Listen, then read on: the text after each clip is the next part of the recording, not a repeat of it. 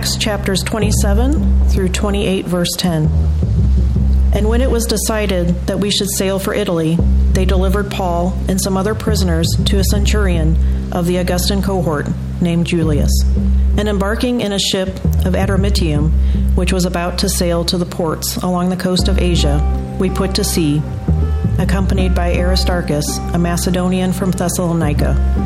The next day we put in at Sidon, and Julius treated Paul kindly and gave him leave to go to his friends and be cared for. And putting out to sea from there, we sailed under the lee of Cyprus, because the winds were against us. And when we had sailed across the open sea along the coast of Cilicia and Pamphylia, we came to Myra in Lycia.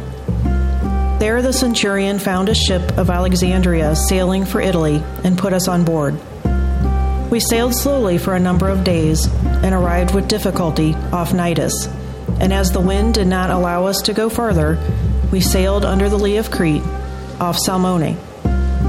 Coasting along it with difficulty, we came to a place called Fair Havens, near which was the city of Lasea.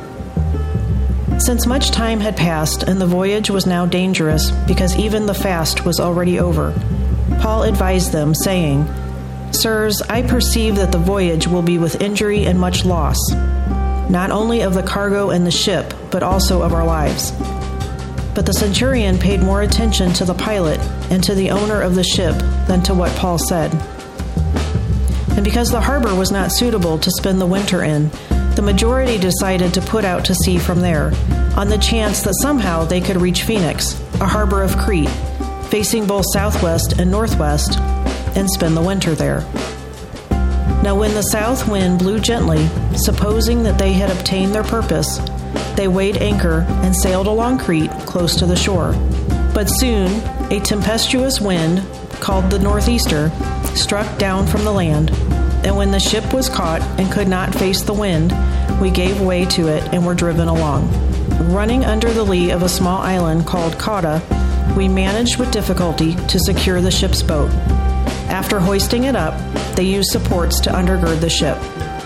Then, fearing that they would run aground on the Syrtis, they lowered the gear, and thus they were driven along. Since we were violently storm-tossed, they began the next day to jettison the cargo. And on the third day they threw the ship's tackle overboard with their own hands. When neither sun nor stars appeared for many days, and no small tempest lay on us, all hope of our being saved was at last abandoned.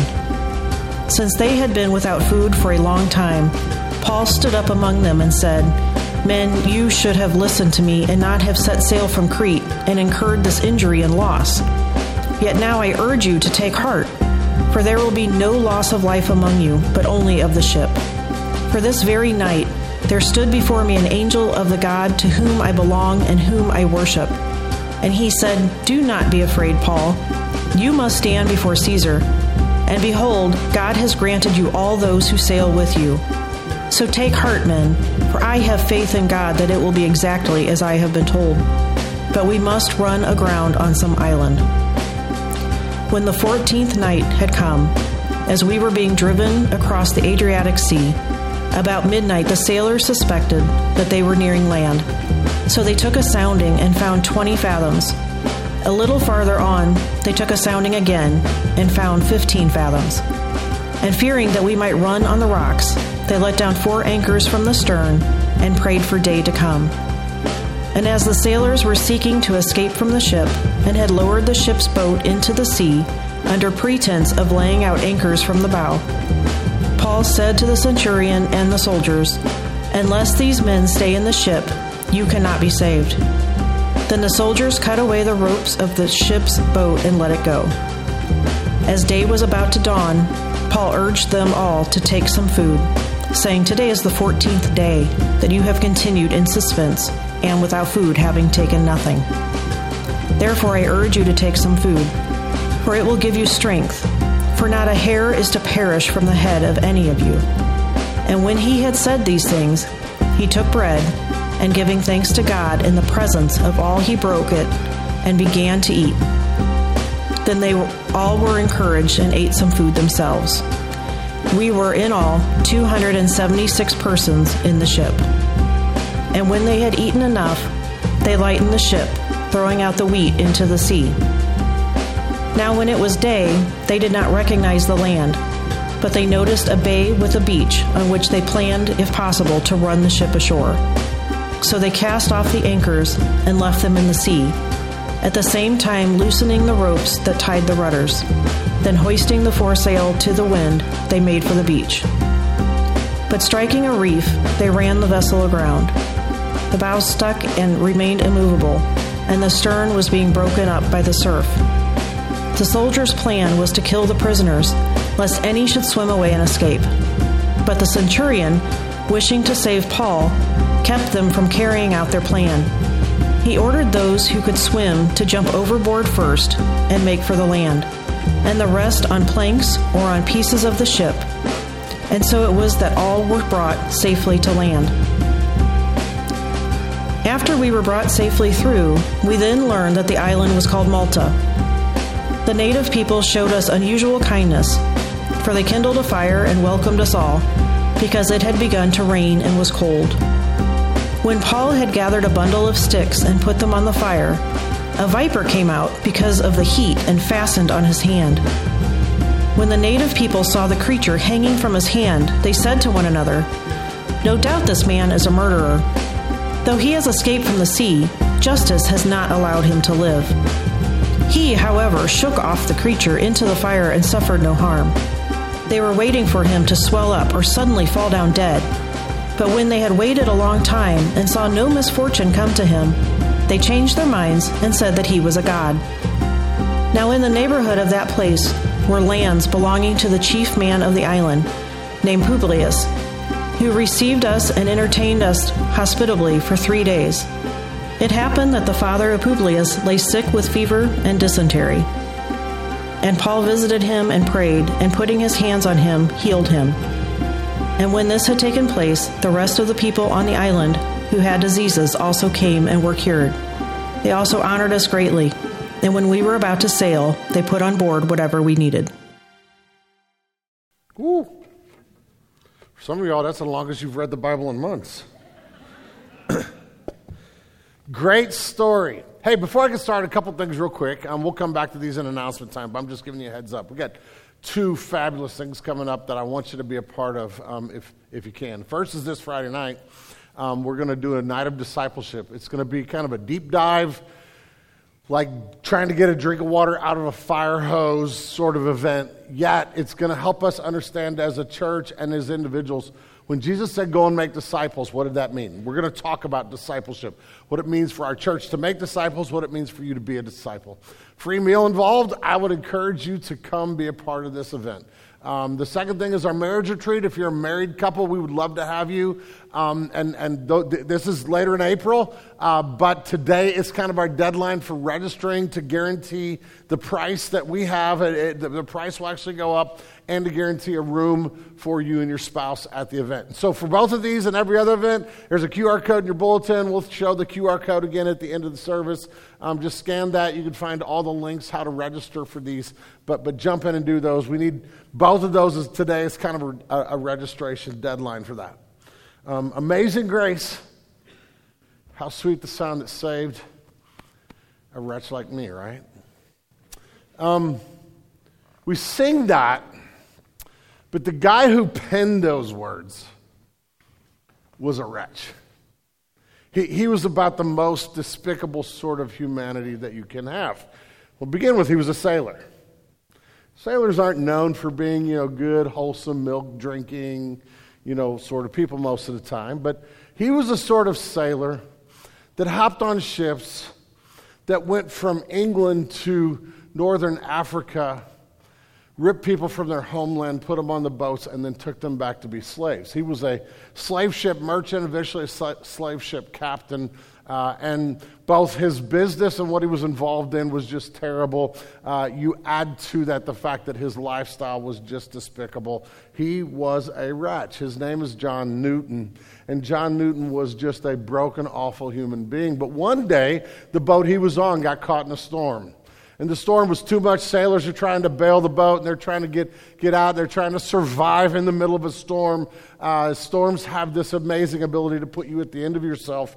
And John Newton had bailed and went to the edge and tossed out and was doing some things trying to secure the boat. He walked away about this far. He turned around, and another man walked to the place where he was just standing, and just like that man was pulled overboard and was gone. And he was confronted there with his own mortality, his own sense of, that could have been me, life could be over. The storm, this massive storm, where another set of sailors felt helpless, sent him on a journey that led him to trust in the Lord Jesus Christ, to place his faith in Jesus.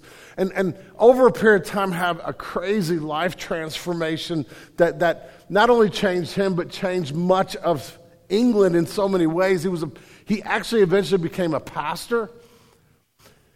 And 250 years ago this week, that's why we sang it today, he wrote the lyrics of that song we just sang, the song that's the most well-known and famous hymn here in our United States.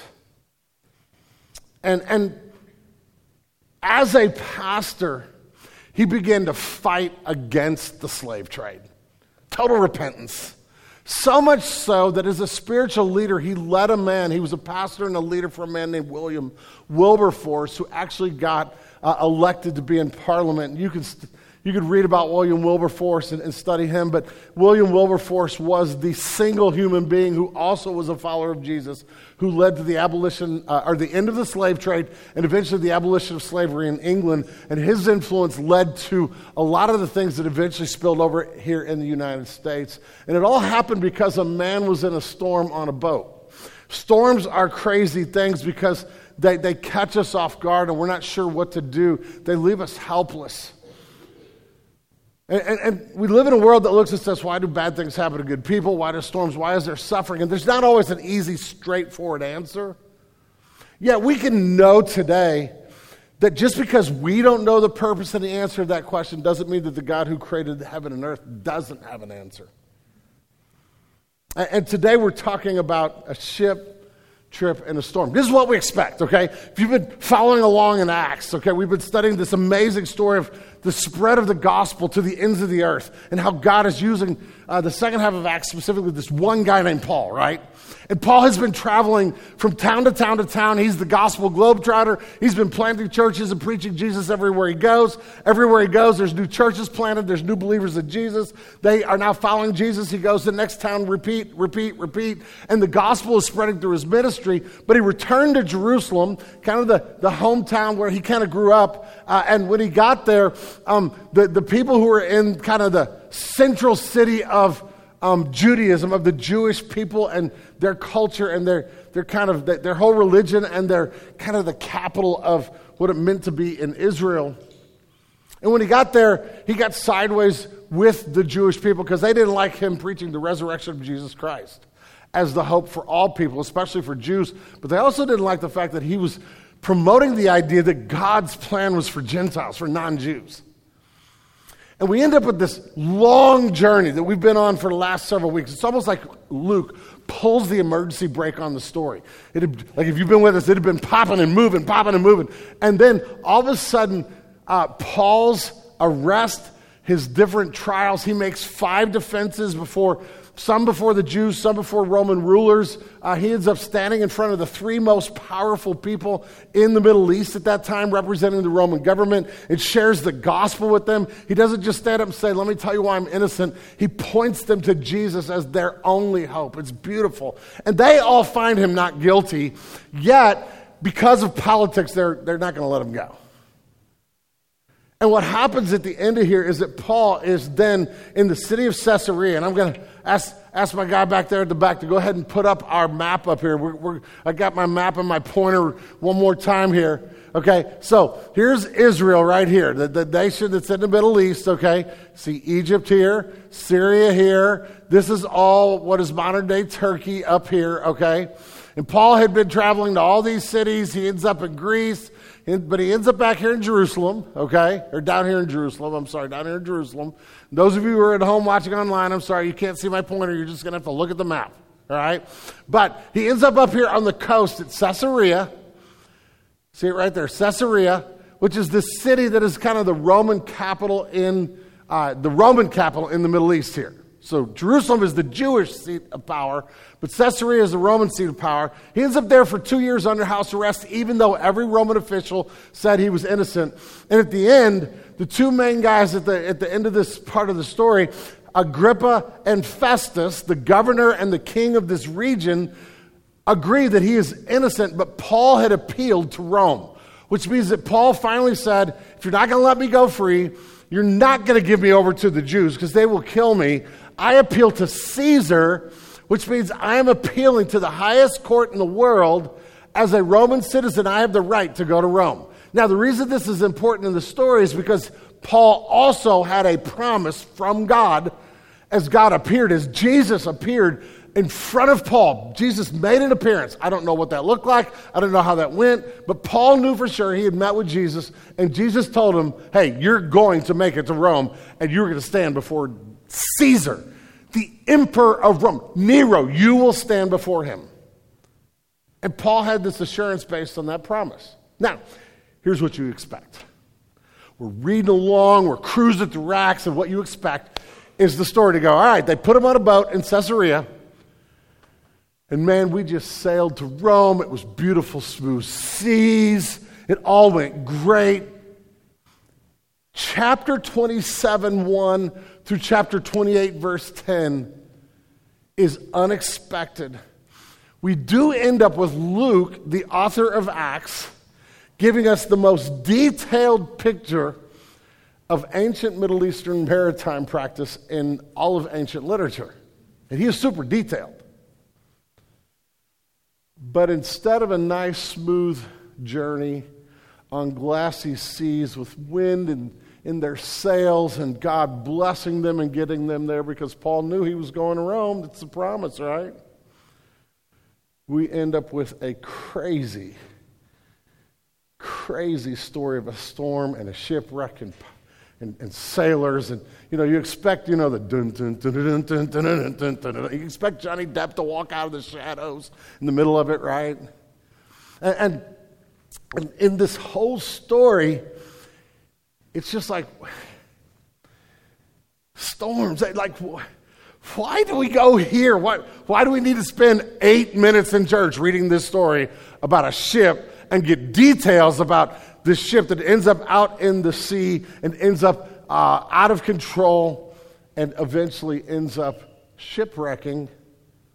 And then the part of the story that will end up with my wife having nightmares for a week is Paul gets bit by a viper that jumps out of like, what in the world? This is not, like, he's God's guy. He's the most faithful missionary. He has served God with his whole life. This is not the way it's supposed to go.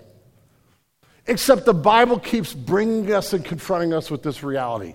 Y'all, storms happen. Storms happen. We don't see them coming. We're not sure what they mean. And we sit back and go, wait a minute, God. I'm serving you. I'm trusting you. My life is for you if you're a follower of Jesus. This doesn't make sense. This is not the plan. This is not the way it's supposed to go. Look real quick at verse 20. When neither sun nor stars appeared for many days, and no small tempest lay upon us, all hope of our being saved was at last abandoned. When he says here, when Luke says no sun or stars, that's not just a statement of, man, we couldn't see the stars at night and it was so cloudy we couldn't. Like, they don't have a compass. They don't have their iPhone to pull out and say, which way are we going? There's no Google Maps or Apple Maps on their phone. They are adrift at sea, and the sun and the moon and the stars are the source of their navigation. They have no idea where they are. They have come to the point of helplessness, and in the point of helplessness, they now have lost all hope. How did they get here? And what does this teach us about storms, and how do we navigate the storms of our life? Well, let's tell the story real quick. Back up to the map. Okay? There we go. So they hopped on a boat, a small boat over here. And as you read the story, what happens, they get on a smaller boat that is designed to stay closer to shore. It's not designed for the open sea out here and out here. It's designed to stay in these shallower regions between these islands and here. And what they do is they basically go from town to town. But the story tells us that as they're traveling on this smaller boat and then they get on this larger boat, we'll talk about in a minute, the winds are not favorable. And so it takes longer than they think it is. But we're told that they end up by the lee of Cyprus. What is that? It means that they are using this island as a protection from these winds that are already kind of intense, and they're not going for them. They're not good sail, good easterly wind, hopping in the sail, pushing them out. It's a wind that battles, but what they do is they end up over here in Myra, the city here in southeast, what we would call modern-day Turkey, and they switch boats here. They find a boat that actually came from down here, Alexandria, Egypt. See it down here? At this point in time, Italy or Rome exported between 150 and 200,000 tons of wheat. They were dependent on the breadbasket of the Middle East and Egypt to give them the wheat they needed to survive as the empire. And so there are all these boats that are leaving the port of Alexandria, and they're coming through sea. They would come up here, hit here, especially this time of year. They may need to winter. They may not want to get out here in the open sea, and we'll talk more about that. But they join a boat that is there, that is full of grain, and has 276 people on it. The 276 people are sailors, Roman soldiers, prisoners. That's who they are. There's a group of prisoners that end up on the boat with Paul. More than likely, these are all prisoners that were condemned to die. They're going to Rome so that Rome can put them and make sport of them while they execute them. That's probably what's happening. The soldiers are Roman soldiers. They're not necessarily sailors. Some of them may be, but then you have a ship full of the guys who know what they're doing. They hop on this boat, and this boat, they begin to move. They end up over here at this port. Then they come down here to Crete, which is a good kind of middle ground, and they get to Fair Havens, which in the Greek literally means good port. And when they get in the good port, Paul goes, hey, it's close to winter, and we do not want to be out here in the middle of October, November, December, January, February. Just not a good place to be. We don't like the Mediterranean at this point. The Mediterranean during that season is notorious for being incredibly dangerous. We just need to stay here, winter here, and wait till better sailing conditions.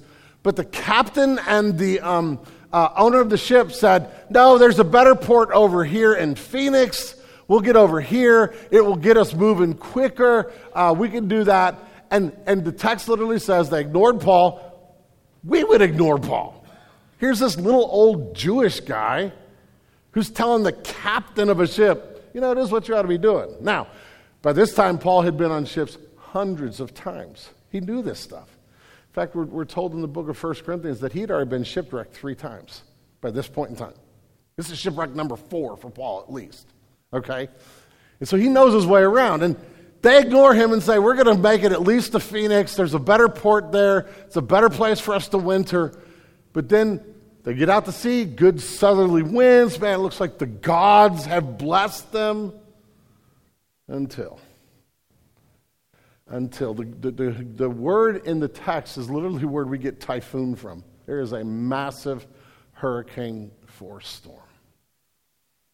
And what happens is once they're blown out, they never make it up here to Phoenix. They're blown out into the open ocean. We're told that they're fearful for to be pushed down here in this area. This area down here was known for its shallow and very dangerous waters, ships wrecked all the time there. They're pushed out to open sea, and then we see the sailors doing what sailors know to do.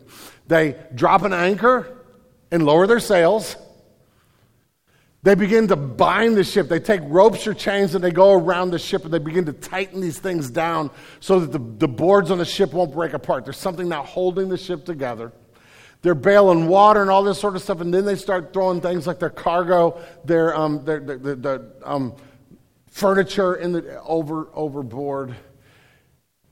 But this goes on for 14 days, and they are at sea and pushed out, and there is no hope.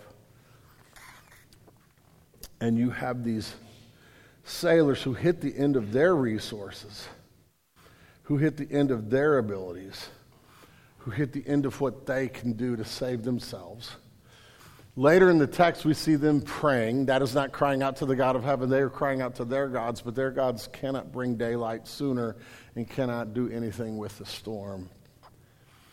So they've gone from self-reliance to crying out to the deities of their own making who can't do anything with this. And they are helpless, out at sea, at the mercy of the wind, and doomed. Now, folks, this is life. I would love to stand up here and preach a gospel that says, if you're a believer in Jesus, the world has storms, you won't. You won't ever have these moments. Except this story shows us that there are 3 guys on this boat who love Jesus with all their heart. Paul, this buddy that he has that is from the city of Thessalonica, who's been traveling around with him. His name is mentioned here in verse, I got to find it. I forgot to write this down in the text, but it's in verse, let's see. Well, shame on me. But you can find it there. He's got one of those long names. I can't remember it right off the top. There it is. Aristarchus, a Macedonian, verse 2, a Macedonian from Thessalonica. He's with him. And Luke is with him. Luke is not named by name, but Luke, the author of Acts, keeps saying we. He is like, and it's not all the way home, by the way. He is just like, some of you are just now getting that. That was just off the top of my head and awful, I'll admit it. He is saying we did this. He is with them. 3 dudes on this boat. And what we want to say is, it's not the way, like Paul's not supposed to be in a storm. He's supposed to get to Rome, preach Jesus. That's God's plan, right? Except here we have this storm. But it's the 3 men in the ship that make all the difference in the world. You don't see Paul and these guys losing heart, nor do they start questioning God in the storm. It is their presence in the storm that helps the rest navigate the storm. This is a world of storms. People go through hard stuff all the time. You never see it coming. Your Google Maps and your little weather app is not going to prepare you for the moments in life where you didn't see them coming. I was on the phone with a guy this week, and he's a guy that I have a coaching relationship with who is a church planter, and he planted a church in Iowa, and the Lord's been blessing it, just like things are going along, and they got their plan together. They're seeing people come. He's telling me the story of this new person who came to faith in Jesus, kind of out of the blue, and he was like, man, it's the easiest witnessing thing I just kind of said, here's who Jesus is. They're like, I'm in. I need him so bad, and boom, they're baptized. Like, the Lord is working, and then they go do normal doctor stuff, and they get a phone call where they find out that his wife has cancer. That's not the script. The Lord's blessing them. They're doing what God has called them to do. They're serving the Lord with all their... This is not the script, right? But the storm still is coming. It's on them. They're navigating this. They don't know where the wind's going to blow them. They don't know what to do. They're going to end up in spaces and places where there's others who are taking that same journey. And here we find Paul and Aristarchus and Luke on a boat with 276 men. The 273 men have lost hope. But they're there in the storm.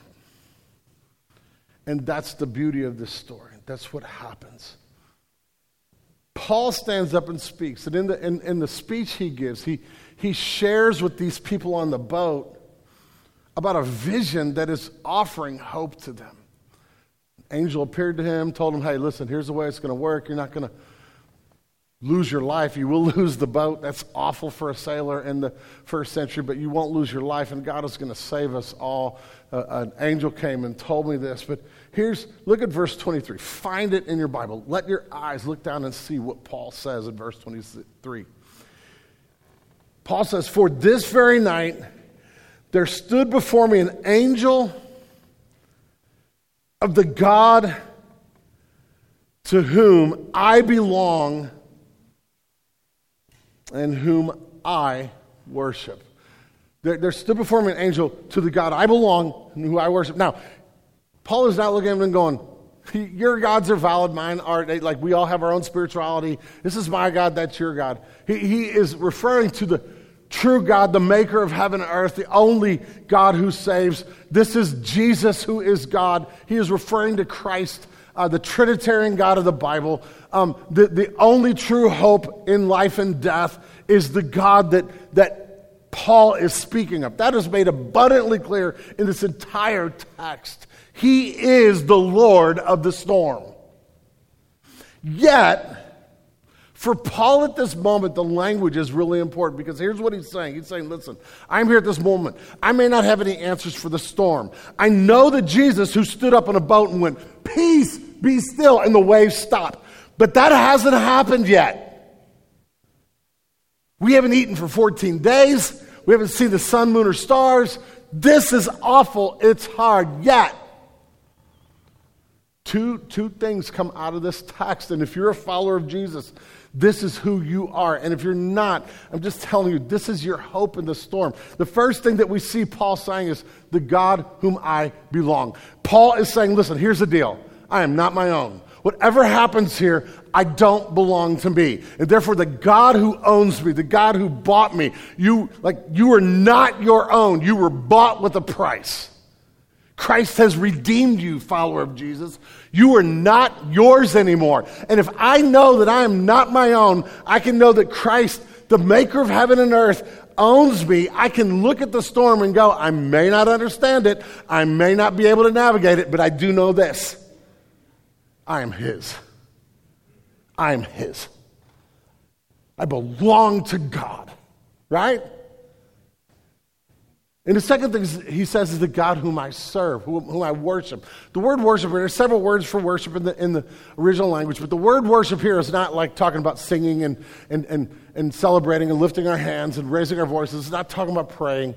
It's talking about worship through service. It was used this word was used in the New Testament time to refer to objects of worship that would be used in the temple. And they were set apart.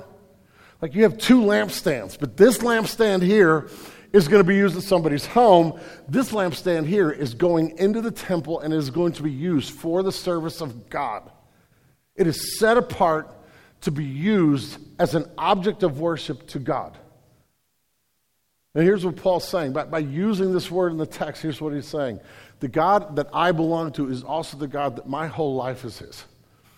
I am set apart to be an object of service, worship through service, for his purposes, his calling, his glory, his fame. That's who I am. What we want to do is we want to look like the sailors and bless it, have the God of the universe bless it. We want to lean into our own resolve, our own resources, our own ideas, even our own spirituality. The storm comes, and what we want, we look at God and we shake our fists and we get angry because we're like, hey, this is not the way I planned my life. And I don't like hurting like this, and I don't like feeling the weight of this. And I don't like being out of control. Yet if I understand the Bible correctly, everything in our struggle is to remind the follower of Jesus that I belong to Jesus and everything that I am is his. And so if I die in the storm,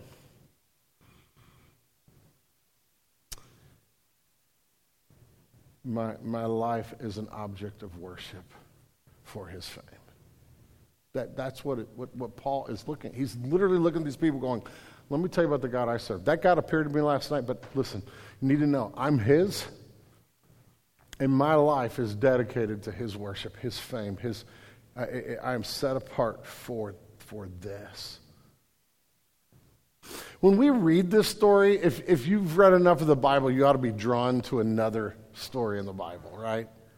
There's another storm in the Bible that we are told about out that may have been happening right about in the same waters that this one is. A guy named Jonah, who is also dedicated to the service of God. He's a prophet who is also like supposed to live his life as one who is owned by God. But in that story, Jonah is told, hey, go to Nineveh, go east. And he goes, I don't like those people. And out of racism and out of this feeling like, I don't think those people deserve your grace, therefore I don't want to tell them about Jesus, he hops in a boat and goes west and ends up in these same waters. And what we're told in the story is that God he appoints a storm.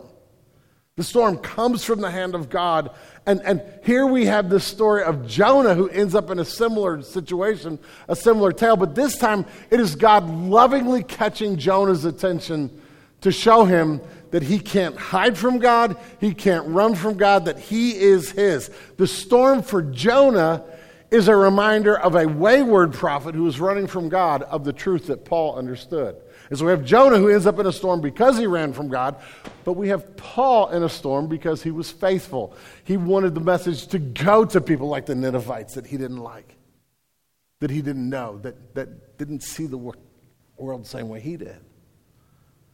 And we're supposed to see this storm and wrestle with this idea of how this storm is going and how this storm shapes Paul and shapes the moment and what God is doing in the storm. And so picture them on this boat, pushed out to sea, no idea where they are, 14 days being tossed, and they are at the complete mercy of the wind, and they have lost hope, except there's 3 guys in the boat. There's 3 guys in the boat who are in the storm with them. But they belong to God, and their lives are for the fame and glory of the one who is the king of the storm, the Lord of the storm. And what we do is we see a couple things, 2 realities that followers of Jesus can know when the typhoon blows, that will both help us navigate the storm, but also help us figure out what it looks like to live for his beauty and his fame in the storm. I would love to stand up here again and tell you, hey, listen, here's the deal. Jesus always says, peace be still when the storms come. But he did not in this case. And some of us will go through seasons and times of life where I feel like I've lost all hope. I just wish the wind would stop. Just wish I could drop a true anchor that would latch onto something and hold on. I just wish I could sit down and eat. That's what's happening here, right? And the first thing that we see is this trust in the fact that the truth of God's providence over the storm. Providence just means his sovereign rule when you can't see his hand. The Bible's full of stories proving providence. That we may feel like our lives are random and out of control and nothing makes sense, yet God is orchestrating the events of our life and of the world to bless his people and cause all things to work together for his purpose. And so providence is how we don't see it in the moment, but at the end of the day, we can look back and go, man, I saw that God was in this and God was working things out. This whole story, like every one of these stories, is stories of providence. We're driving, my oldest son is in the car seat in the back seat. He's just old enough to kind of be aware of the world around him, figuring things out. And it's pouring rain, right? And being the dad I am, I like to, have a little fun with my kids. And so we're driving and we hit these overpasses, right? And you know what happens when it's pouring rain? You go underneath an overpass for just a minute. You go, stop. Guess what? The rain's going to stop. And so I'm like, watch this. Stop. And the rain stops. And he's like, whoa, that's pretty cool. We go out and then it starts raining. He's like, oh, it's raining again. Next overpass. Stop. And the rain stops. It's like, So now he's going to try it. We're driving. It's pouring rain. And my son from back seat goes, stop. And you know what happened? It stopped. And I was like, oh, snap. What do I have in the back seat here? Man, if it could just work that way, right? If I just prayed and it would stop. Most of the time, we don't have an overpass. There might be a second reprieve. We may yell at the wind and the waves all we want to. They don't stop. Not at our command. Not at our command. Yet, The story is about the Lord who has providence in the storm. We see this in the story of Jonah. Jonah chapter 1, verses 4 and 5, we're told that the Lord hurled. If you read Jonah, the Lord hurls a lot. He's hurling all the time. And here the Lord hurled a great wind upon the sea, and there was a mighty tempest on the sea, so that the ship was threatened to break up. Then the mariners were afraid, and earth cried, and each cried out to his God, and they hurled the cargo that was in the ship and the sea to lighten it for them. Do you see the parallels here? But this time, the Jonah story is because the prophet of God is running from the Lord. And the Acts story is because the prophet of God, the man of God, is being faithful to the call of the Lord. You can't determine if the storm is because of your bad actions or good. Like, you can't get caught in that. These storms are not about karma, folks. They're not. Okay? They're not about that. In fact, if you read the Jonah story, the storm is not karma, it's grace. It's not God going, all right, you were bad, I'm going to get you now. And everybody who's on the boat's going down with you because you ran from me. It is God's loving pursuit of his wayward prophet. It is his providence. So they come to him. He's asleep in a boat. And when the sailors have lost hope, they come to him and they ask Jonah about who he is and where he's from. Listen to what Jonah says. Then they said to him, tell us on whose account this evil has come upon us, and what is your occupation? Where do you come from? What is your country? And what people are you? And he said to them, I'm a Hebrew, and I fear the Lord, the God of heaven, who made the sea and dry land. Jonah gives the right answer. The God we had made heaven and earth, made the sea and dry land. He is the Lord of the storm.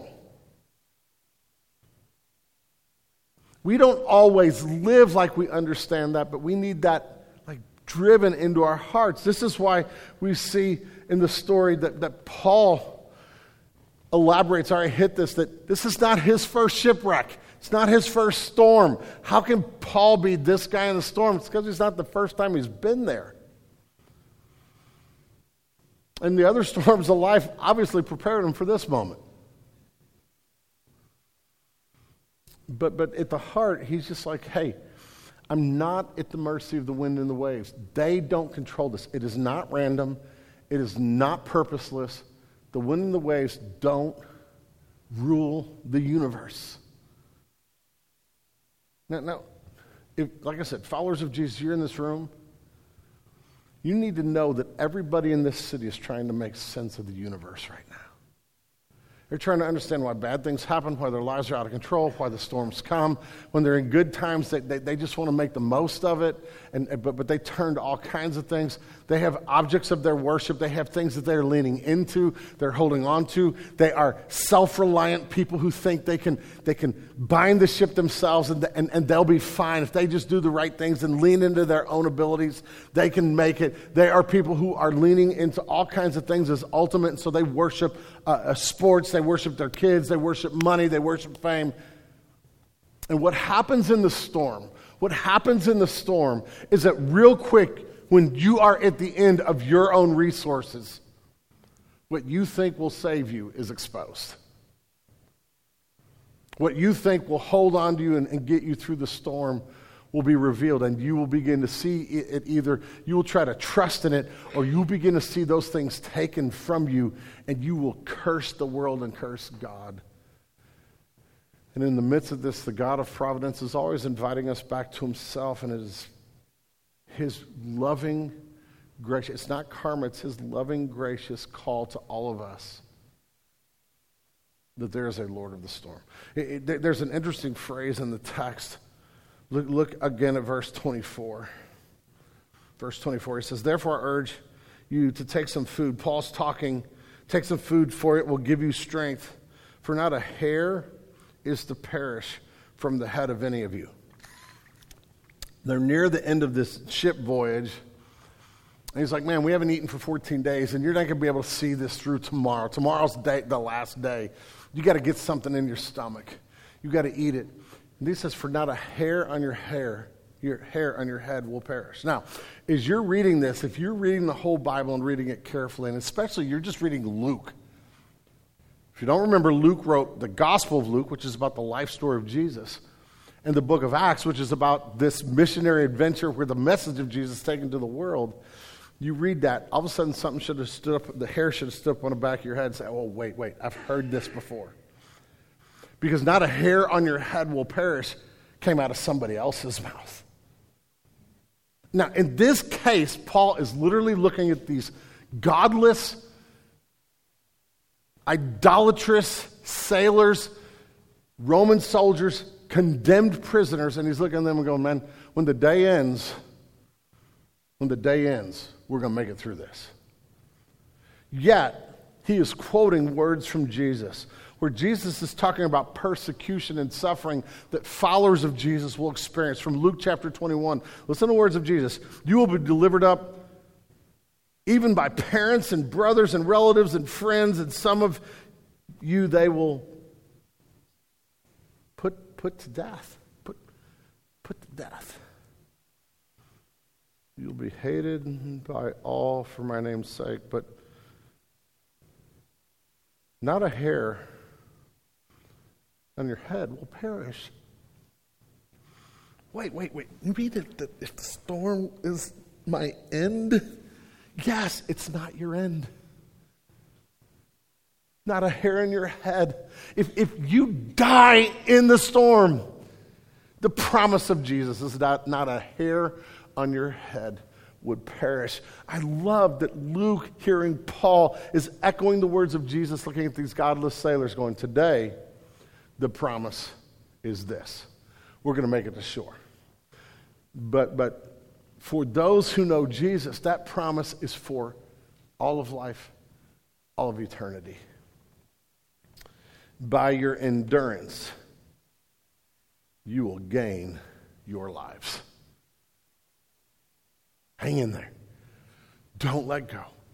God is provident. He is the one who actually controls the storm. I may not understand it. I may not make sense of it. I do know that God is doing a work in my life through it. I can't make sense of this, but at the end of the day, I can drive an anchor that says, listen, I am His. I worship Him. He is in control of the storm. The second thing we see is God's purposes in the storm. God's purpose is in the storm. And on one level, we have to look at it and go, we won't always know. Like, we're not going to get down to the point where we could say, well, I knew exactly what God was doing at this storm of life. Sometimes we can look back and see God's hand and God's purpose and God's glory in the storm. But other times, we may not have all the answers. But when we know Jesus, the creator of heaven and earth, the sovereign king of the storm, we know that God is accomplishing His purpose, and it's through us. And so Paul had already heard, you will stand before Caesar. He knew that. He knew that, he's not going to, Paul's not going to perish. But he also heard a word from the Lord that says, I'm going to rescue these guys on behalf of you. There's a moment where a group of them try to cut the, they're saying they're setting down an anchor when they see a beach. They're like, I'm getting off this boat. The sailors are like, I'm bugging out. And Paul turns to the centurion and he goes, if they hop off, you ain't going to get saved. Wait, I thought the promise was they would all get saved. Yes, but we got to do it together. That's the way God's going to work here. It's all of us or none of us. Now, when I say none of us, Paul's like, I'm going to make it. Jesus promised. But you can't be saved. You need sailors to get this ship to shore and keep it from breaking up in a way that destroys you. So they cut the lifeboats off. That's the last thing you do. We end the story with, if you can swim, make it. If you can't, grab a board. That's the way the story ends. That's how they're saved, right? But what we see is God is at work here, and Paul is even telling them, he kind of takes charge. There's this beautiful leadership that flows out of his security, his trust in the Lord. So in this, what do we learn about God's purpose for us? And here's the deal. The storm, no matter what other purposes, the storm is to drive you to helplessness and back to Jesus. For Jonah, he'd run away. What's the purpose of the storm? To get thrown in the ocean, get swallowed by a fish, and the fish is going to take him right back to where he started, take him back to his mission, back to his purpose. But he met Jesus in the fish and found out that salvation belongs to the Lord. For Paul, it's just holding on to what he knows and what he trusts. Listen, no matter what the storm is, what you go through, the storm is going to reveal what you trust and what you believe will save you. And there is only one who can. There is only one who can. And so for us, it's pulling us back to him. But, and for the purpose of this sermon, more importantly, what is God doing in the storm? And what he does is he puts 3 men on a boat in front of 273 other sailors who become a glowing, glorious example of people who don't fear the storm because they know the Lord of the storm. That's visible, and God saves because of it. As you read the story, the rest of the story, I stopped halfway through the story. We're going to, real quick, boom, boom, boom. Here's what happens in the rest of the story, right? But if you read the story and you read it through and you pay attention to language, even in English, you start seeing salvation language. The Lord saved, or these people were saved and they were rescued. But the language, there's a Greek word, sozo, that means to save. And the word sozo, or its other derivatives, other compound words that pull that word in, are used at least 8 times in this text. Most of the time in the Bible, we're talking about the fact that our God saves. From what? From our sin, hell, death. We're saved from God and his wrath, that Jesus saves us. But Luke, inspired by the Holy Spirit, keeps writing that word, that language, into what happens here. And because Paul and his buddies are on the boat, look what happens. Who gets saved? What happens in the story? Well, first of all, we end up with the condemned prisoners are saved. You have a group of soldiers who go, if prisoners get free, Rome will take our lives. We're going to kill all the prisoners. Yet because of Paul, on Paul's account, the centurion puts an end to that. And these condemned prisoners who probably deserve death, they're insurrectionists, they're murderers, they deserve to die on that boat before they go free. They are saved. The whole 276 persons are saved to shore. And you think, man, they're going to go to the beach and it's going to be a celebration. No, it's cold, it's rainy, it's windy.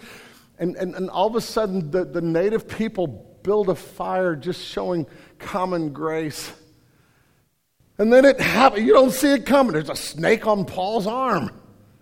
Now, I love this moment in the story, right? Here's the natives going, justice finally got him. Now here, justice is not just saying what comes around goes around. They had built karma into the way they saw the world so deeply that justice was a goddess. You don't always meet human justice, but we know there's got to be something more, so justice is a goddess. They look at him and go, man, this guy must be a murderer because justice has finally gotten him. He's got the snake wrapped to his hand. He shakes it loose into the fire. It burns up, hopefully, or my wife ain't coming back. And in this moment, like, they sit back and they're like, all right, let's watch him. He's going to swell up and die. He ain't going to make it long. And Paul's sitting over there drinking his coffee and eating his dinner. And then they're like, oh, this guy must be a god. That's just the way we work in the world, you know. You're a hero or a villain. Now, Luke doesn't specify this. But as you read this text and you see the beauty of it, you got to know that there's a pause here because we jump right to this other guy.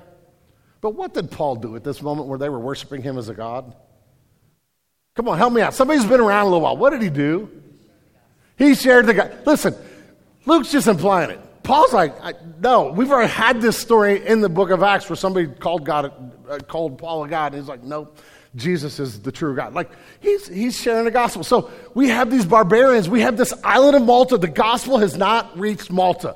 And Paul preaches Christ to these people. They are hearing about Jesus for the first time. They end up with this tribal leader who comes to them, and because of this crazy snake bite, now the tribal leader ends up involved and starts showing kindness to them.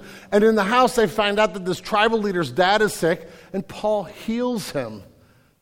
And when they hear that Paul heals this guy, they start bringing all kinds of sick people, and Paul is sharing Christ, healing people. The power of the gospel is on display on this island of Malta. We can assume that the first church in Malta is planted because of a shipwreck. And listen, sailors are saved, everybody gets off the boat, criminals don't die, everybody's rescued. We have a fire and a snake, yet in that moment, these people on Malta hear the gospel. There is favor towards Paul, but because there's favor towards Paul and his buddies, the gospel goes forth, and all of this happened because Paul did not hop on a boat that went straight from Caesarea to Rome. The salvation, like Paul and his buddies who love Jesus are there to be a display of the glory of God to the lost world around them in this storm. I've seen this happen over and over and over again in people's lives. Christians going through a storm.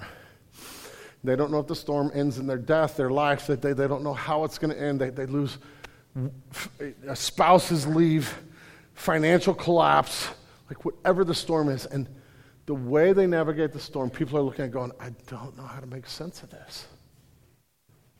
The storm. And God's grace in it. That's what this story is about. I am so thankful that Luke, inspired by the Spirit, chose to give us this detailed story of the storm.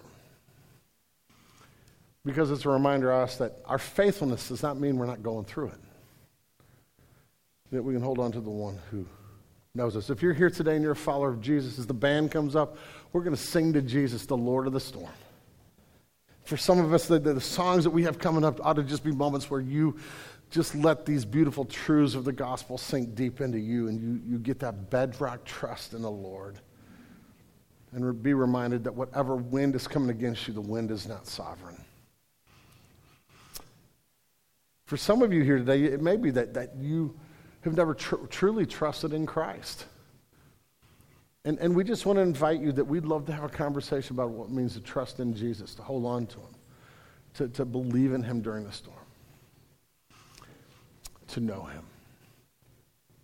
John Newton wrote these words that we've sung in this hymn, a couple of the verses that are part of it, where he says, through many dangers, toils, and snares I have already come. This grace has brought me safe thus far. Grace will lead me home. When we've been there, 10,000 years bright shining as the sun, we've no less days to sing God's praise than when we first begun. Father, we praise you because you are the Lord of the storm, and I know there's people in this room who are in it today. The wind is blowing.